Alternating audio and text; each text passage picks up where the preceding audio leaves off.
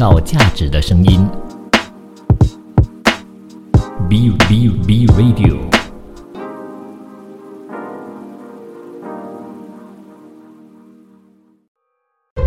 一段文字，一寸养分，一种体悟，一份感动。儿童文学品读会，儿童文学品读会，您日常的生活点缀。你好，我是 Vincent 武维。其实我觉得呢，做了儿童文学品读会好一段时间之后每一次会发现到，只要我用动物来去归类儿童文学的话呢，大家好像似乎都蛮喜欢这样的一个归类的。所以今天呢，要用的这个动物呢，其实我觉得它在森林当中是一个小小的角色，但是呢，它无处不在，说的就是小鸟啦。今天第一本书要给大家分享的这部作品呢，叫做夜莺之心。夜莺之心这部作品呢，其实它的作者是宫泽贤治先生。宫泽贤治先生呢，其实被誉为日本的国民作家。那他的作品呢，有非常强烈的个性色彩，善用诗意的文笔呢，来去描述非常唯美的景象的。那到底夜莺之心又会是说什么样的一个故事的呢？现在就给大家来分享这部作品夜莺之心，作者宫泽贤治，翻译周龙梅，彭毅，绘图画萌工作室，少年儿童出版公司出版。夜莺之心。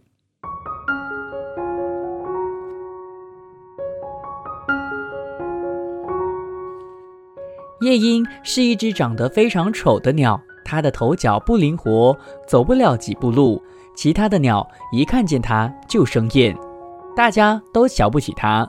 当然最不爽的莫过于老鹰了，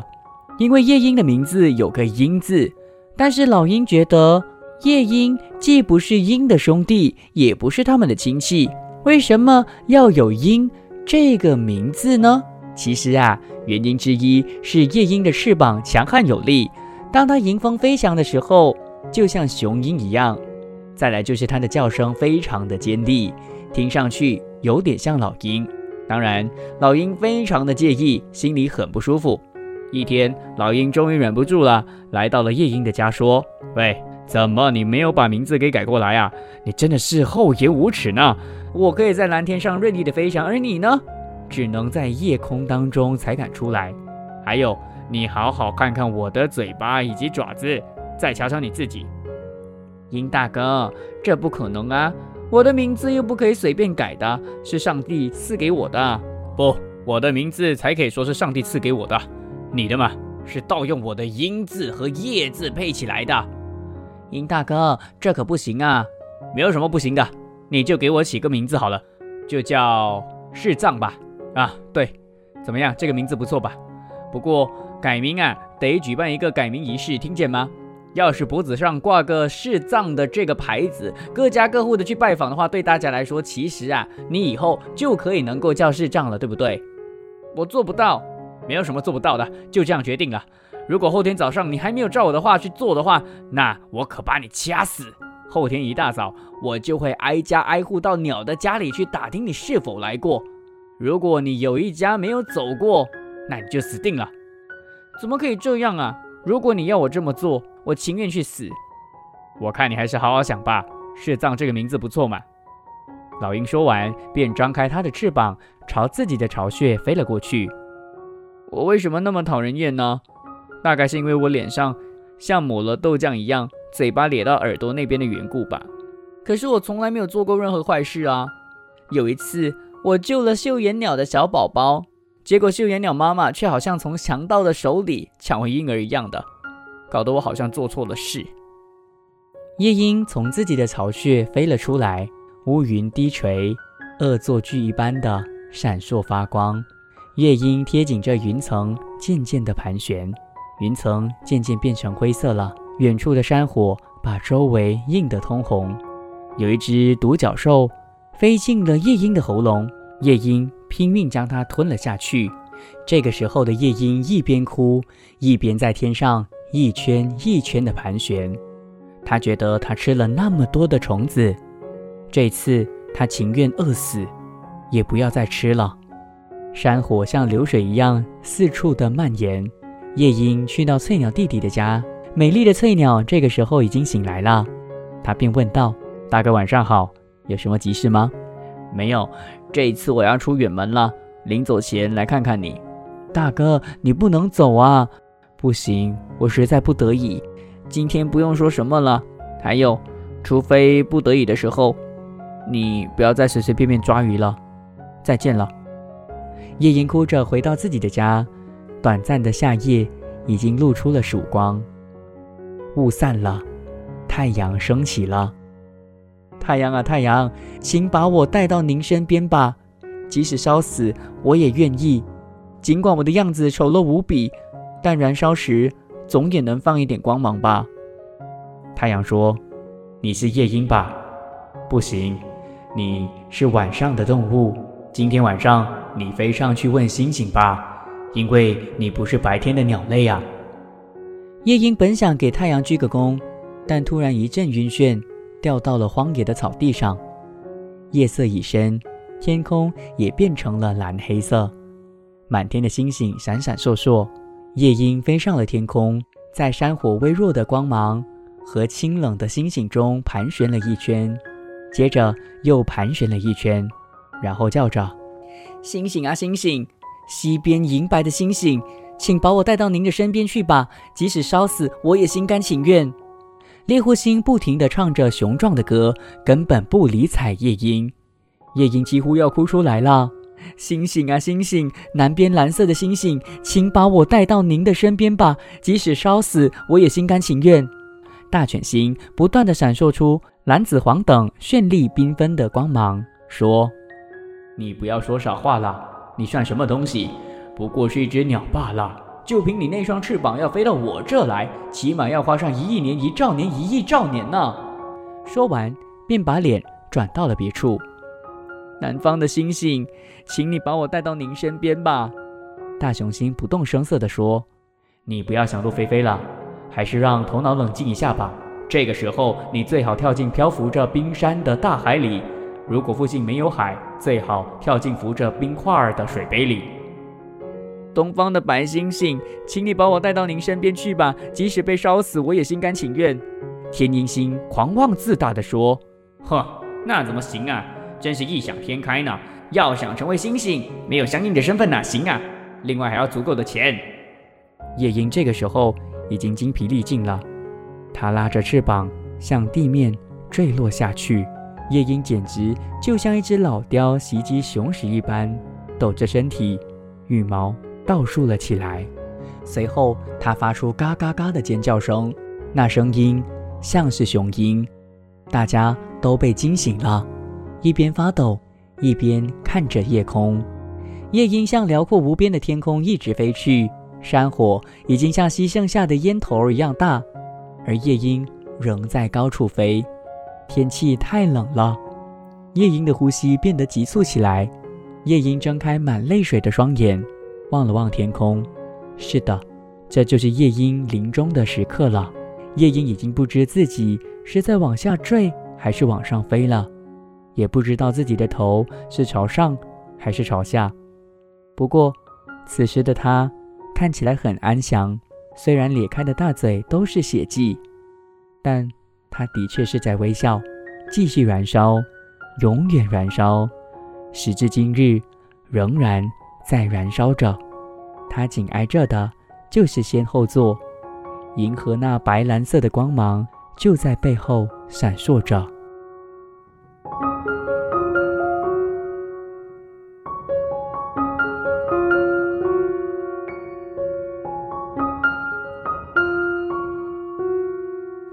夜莺之心。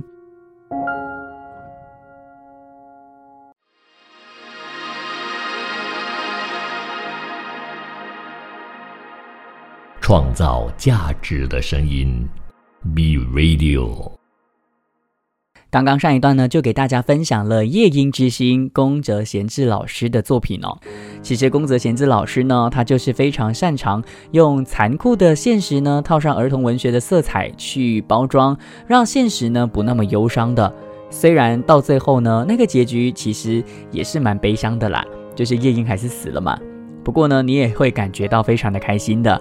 而且啊，在过程当中形容他死的时候呢，其实一点都不可怕，反而觉得非常的梦幻。尤其是他说他不知道自己到底在坠落还是在升空哦，我觉得这一点呢真的是非常非常的梦幻。我觉得还有一个很明显的价值观，就是他活生生的在用夜莺这个角色，夜莺这个角色呢呈现出现实当中被歧视甚至霸凌的人的。那其实啊，宫泽贤治老师呢自己也是曾经是如此的人哦，他就像夜莺一样的，他是长子，然后呢自己的家境也非常的贫穷，甚至自己的宗教信仰的选择呢还跟爸爸妈妈发生冲突哦，所以也因此呢让他觉得自己很像夜莺啦。他就像夜莺一样的遭受到排挤，然后忍受着非常多人的没有办法去理解的那种孤单哦。但是到最后，为什么夜莺会突然变得那么强大呢？其实啊，也是他内心当中深藏着的那种他想要摆脱所有这些偏见的生活的这颗心啦。反正啊，虽然还是会感觉到很深的那种现实层面带给你的那种很不开心的感觉，或是反正就是很现实的那一块，但是呢，他总是会用反讽的方式呢，让你觉得还是充满着梦幻的感觉的啦。那宫泽贤治老师的作品啊，很常给我想到了佛法当中常常说到的一个，我觉得是论述吧。虽然是佛法，虽然是宗教，但是我觉得呢，就是一个哲理，就是拔苦与乐。面对到我们生活当中很多的没有办法去公平的命运的时候呢，其实我们就应该要像夜莺一样的去默默的忍受，然后呢跟这些所谓的苦呢一起去共战，然后呢把苦当成乐，甚至呢将这个苦呢变成自己最大的一个特色，重新的寻求一个新的生活的。就算夜莺在过程当中他一直不断的尝试去改变，竭尽全力的想要证明自己其实就是一只普通的鸟，但身边就没有办法改变嘛，大家一直都觉得他很不好啊，很丑啊等等的。但大家有发现他有一个朋友，所以在他决定要走之前呢，他就跟他这位朋友道别了之后，开始好好的计划自己应该要怎么样去离开这个世界的。所以其实啊，这一点也说出了宫泽贤治老师的作品当中的一个很常出现的东西，就是死的诠释啦。夜莺他宁愿被烧死，他都想要成为星星。我觉得这一点呢，是宫泽贤治老师他对星星的一个执着，从他很多作品当中你都会看得到很梦幻的星空啊，很梦幻的一些星星啊等等的。那我觉得这些呢，是因为宫泽贤治老师在生活当中总是被嘲讽，所以呢能够陪伴他的是天空当中的星星，让他觉得没那么孤单的。所以夜莺虽然到最后他死了，但是他对死的这个诠释呢，似乎有另外一种感觉，就是什么呢？死对于夜莺来说是另外一种重生，虽然他死掉了，但是他却能够变成一颗非常明亮的夜莺之心，去照亮着每一个人了。所以其实啊，读到结局的时候呢，没有那种感觉就是夜莺死了之后我会很伤心，反而呢我会替他觉得很安慰的，说不上是惋惜，但是呢你却会替夜莺觉得有一点点开心，因为他实现了自己的梦想，就是成为天空当中其中一颗最亮眼的星啦。如果你真的有时间的话呢，你可以去找宫泽贤治老师的所有作品，他其实有很多的一些小说，可是可能你就是深入的读它，你深入的分析它的时候呢，你会发现到有非常非常多的道理深藏在里头的。而且宫泽贤治老师的作品有一个大特色，就是他的小说都不会太长，幅度呢都是很短的。所以如果你的孩子呢是已经有一定的阅读能力的话呢，我觉得真的非常推荐大家可以能够把宫泽贤治老师的作品呢给找出来。而我手上握着的这一本呢，是少年儿童出版社出版的，那它呢是一系列的作品啦，它是世界儿童文学典藏馆当中的其中一本，而书名呢叫做《银河铁道之夜》。我曾经呢在做梦那一集当中有跟大家分享《银河铁道之夜》的内容的，所以如果大家想要重温《银河铁道之夜》，也就是宫泽贤治老师最出名的作品的话呢，大家可以去把这本书给找出来看。宫泽贤治老师创造价值的声音 ，Be Radio。儿童文学品读会，您日常的生活点缀。你好，我是 Vincent 武维。今天呢，想要站在儿童文学的视角呢，去探索一下森林当中的一些小小的角色，就是小鸟啦。接下来这部作品的名字叫做《叶子鸟》其实它也不是一只鸟啦，不是一个品种或者是鸟的种类的，而是有一个非常特别的一个方式呢，去呈现鸟的形象的。这一部作品的作者呢，叫做孙晴峰，他是台湾人，是台湾大学森林系毕业的。他所创作的这个童书呢，分别以中文和英文为主，并且呢，得过非常多的奖项的。而这部作品的绘者呢，名字叫做睡眼，他真的叫睡眼哦。他是一个日本的漫画家，也是很多报章媒体都采访过和介绍他作品的一个绘者啦。一起来听说吧。叶子鸟，文孙晴峰，图睡眼，信义文化出版公司出版。叶子鸟。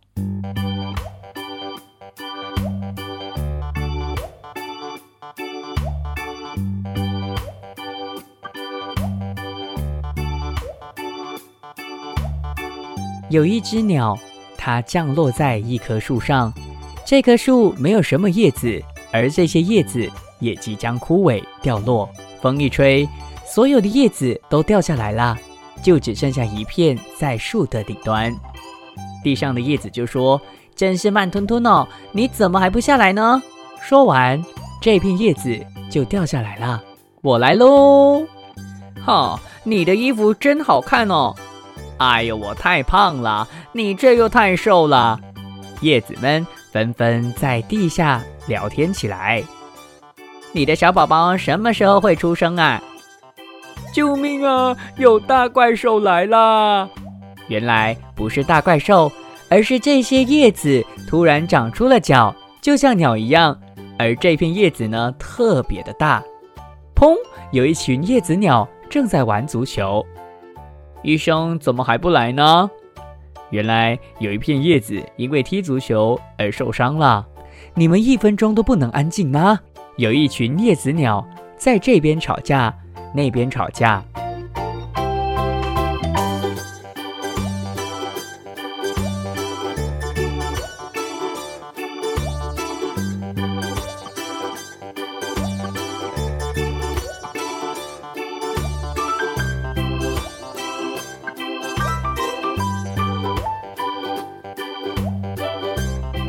这些叶子在树下跳起舞来，它们纷纷还唱着歌呢。突然一阵风吹来了，所有的叶子鸟都飞起来了。而树上的小鸟看到这些叶子在跳舞，就说：这是你们说的舞会吗？我难道是在做梦吗？最后一个画面就停留在了一棵树唯一的一片叶子，这片叶子就像开头一样的，只剩下一片在树上，而故事就结束了。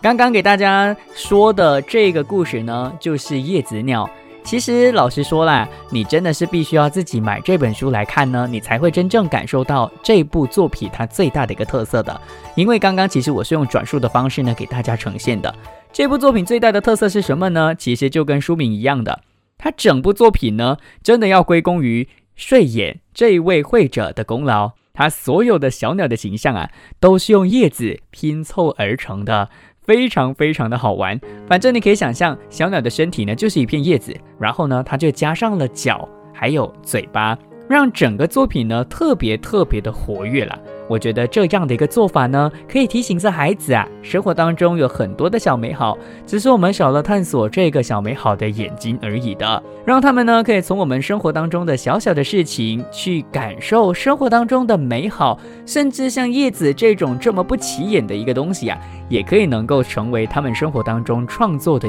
其中一个养分的。当然我觉得还有另外一点呢是非常之重要的，就是必须要打破框架去创作的。里头的叶子鸟呢，你的孩子一定会非常喜欢，甚至你也会非常喜欢的，因为你真的没有办法想象原来啊，这些叶子有瘦的有肥的，很多不同类型的叶子的形状呢，可以能够就是因为画出了鸟的脚之后呢，长出不一样的样子，甚至有不一样的个性的啦。所以呀，与其说这部作品它的故事多么的好玩，我觉得最大的一个特色就是呢，它其实就是从绘图当中让你感受得到这部作品的鸟的形象会是怎么样的。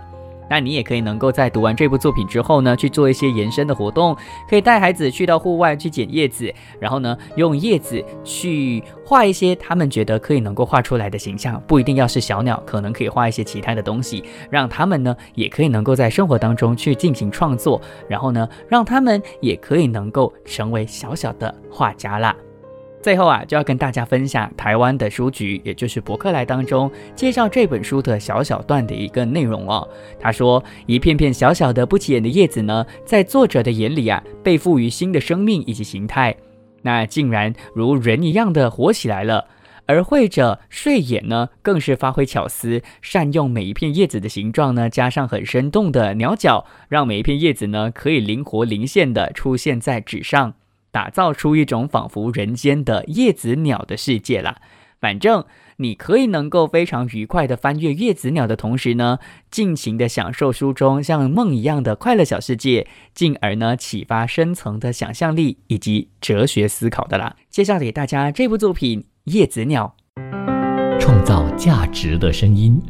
B Radio 儿童文学品读会，您日常的生活点缀。你好，我是 Vincent 武维。其实啊，在森林当中呢，我相信有非常非常多的鸟类呢，是我们不知道的。或许我们想到鸟的话呢，自然而然会想到燕子啊、乌鸦啊等等的嘛。但其实呢，有很多很多不同的鸟类呢，是或许我们一时之间也没有办法去想起来的。接下来这部作品呢，它的书名就叫做《好忙的鸟》，而里面呢，就出现了非常非常多的鸟类。作者的名字叫做露西卡森 Lucy Cousins， 他呢在英国得到了设计硕士学位，然后呢他出版了闻名全世界的小鼠波波，至今呢还在全世界卖超过3000万本的这个销量哦，而且呢他也得过无数的奖项。那他自己呢有育了4个孩子，而且呢这有助于他什么呢？有助于他去了解幼儿的心理需求，所以呢在画画的时候啊就显得特别的有风格啦。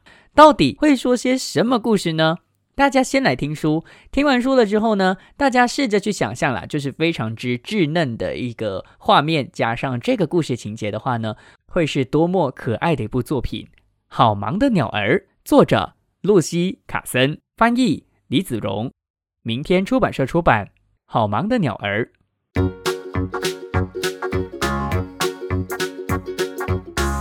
想象一下，今天你变成了一只鸟，而且是一只好忙好忙的鸟。天亮了，起个早，高声叫咕咕咕，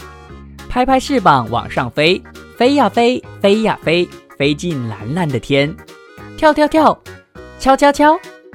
伸长脖子滑呀滑，说声 Hello Hello， 咻，张开翅膀往下冲。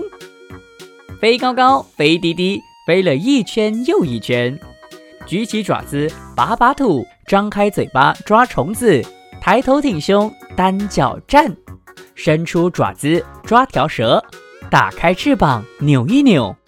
张开嘴巴大声唱，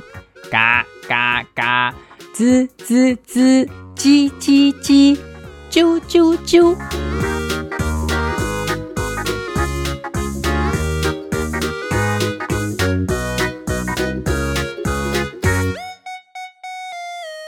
跟企鹅走路，东倒右西歪，和鸵鸟赛跑，看谁跑得快。打开你的大尾巴，摇摇摇，回到窝里，给妈妈抱一个。会飞会跳又会叫，你是最可爱的一只鸟。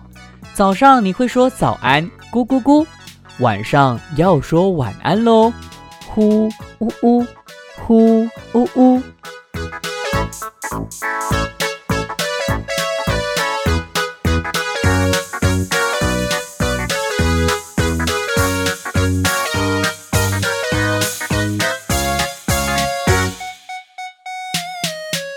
好忙的鸟儿。这部作品呢，其实呢，如果你单单只是用听的话呢，你会觉得它有非常非常丰富的很多类型的鸟儿出现的。但我觉得最大的特色呢，并不是它出现非常多的种类的鸟，而是它的背景颜色和整体的画风呢，是非常适合幼幼班的孩子去阅读的，就是画风非常的稚嫩。而这个年纪的孩子呢，其实非常适合他们去阅读这类型的书，因为他们呢是非常需要去激发他们的想象力的。虽然这本书的画风相较起比较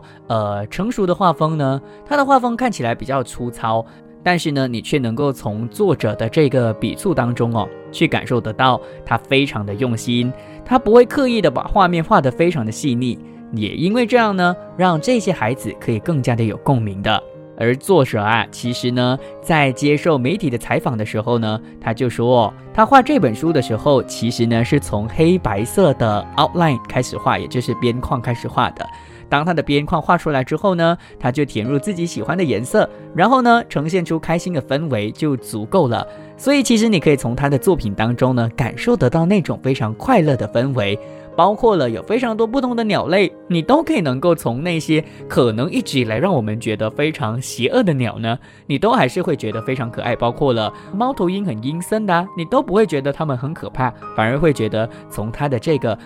开关引号粗糙的画面当中呢，去感受得到这些鸟类的可爱的啦。当然儿童文学嘛，我觉得最重要的就是要有非常多美丽的句子啦，比如说你会听到飞了一圈又一圈，举起爪子扒扒土，这些词汇还有一些状声词，比如说鸟类的声音呢，都是文学的熏陶来的。那在这边呢，就要温馨的提醒，如果你是我的听众的话呢，我希望你如果有机会去领读，或者是带着孩子一起去读绘本的时候呢，其实不用刻意的去指着这些文字的，自然而然的将这些字念出来，然后不要破坏作品本身的美和这个节奏的话呢，潜移默化的孩子其实会把这些作者所刻意安排的文学的一些设计呢，都收进心里的啦。当然啦，我觉得除了句子有特定的这个设计之外呢，整本书的大小也是经过设计的。它是超大的一本，打开之后很大的一本书，所以更加适合幼儿园老师呢在前面带团体活动，然后甚至呢，当有一些小鸟飞高高的时候呢，我相信孩子们其实也会跟着这些鸟儿呢去做相对的动作的。而当下其实你也不用特意的就是去阻止他做这些动作，因为呢这些就是最自然的一个表现，从中呢就证明了孩子真的享受这部作品了。那作者在接受媒体采访的时候，他还说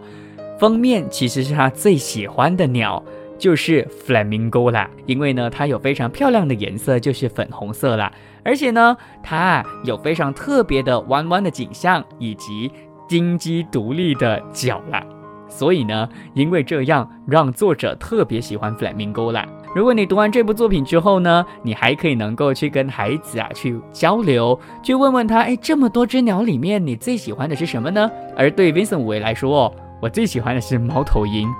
因为猫头鹰给大家的感觉就是神神秘秘鬼鬼祟祟的，看起来很可怕，但是呢如果你把它的裙子开关引号裙子给掀开的话呢，你会看到它很可爱的脚，然后其实你就会突然觉得它一点都不阴森啦。反正这是一部我觉得孩子会非常享受，大人也会非常享受的一部作品，好忙的鸟儿。创造价值的声音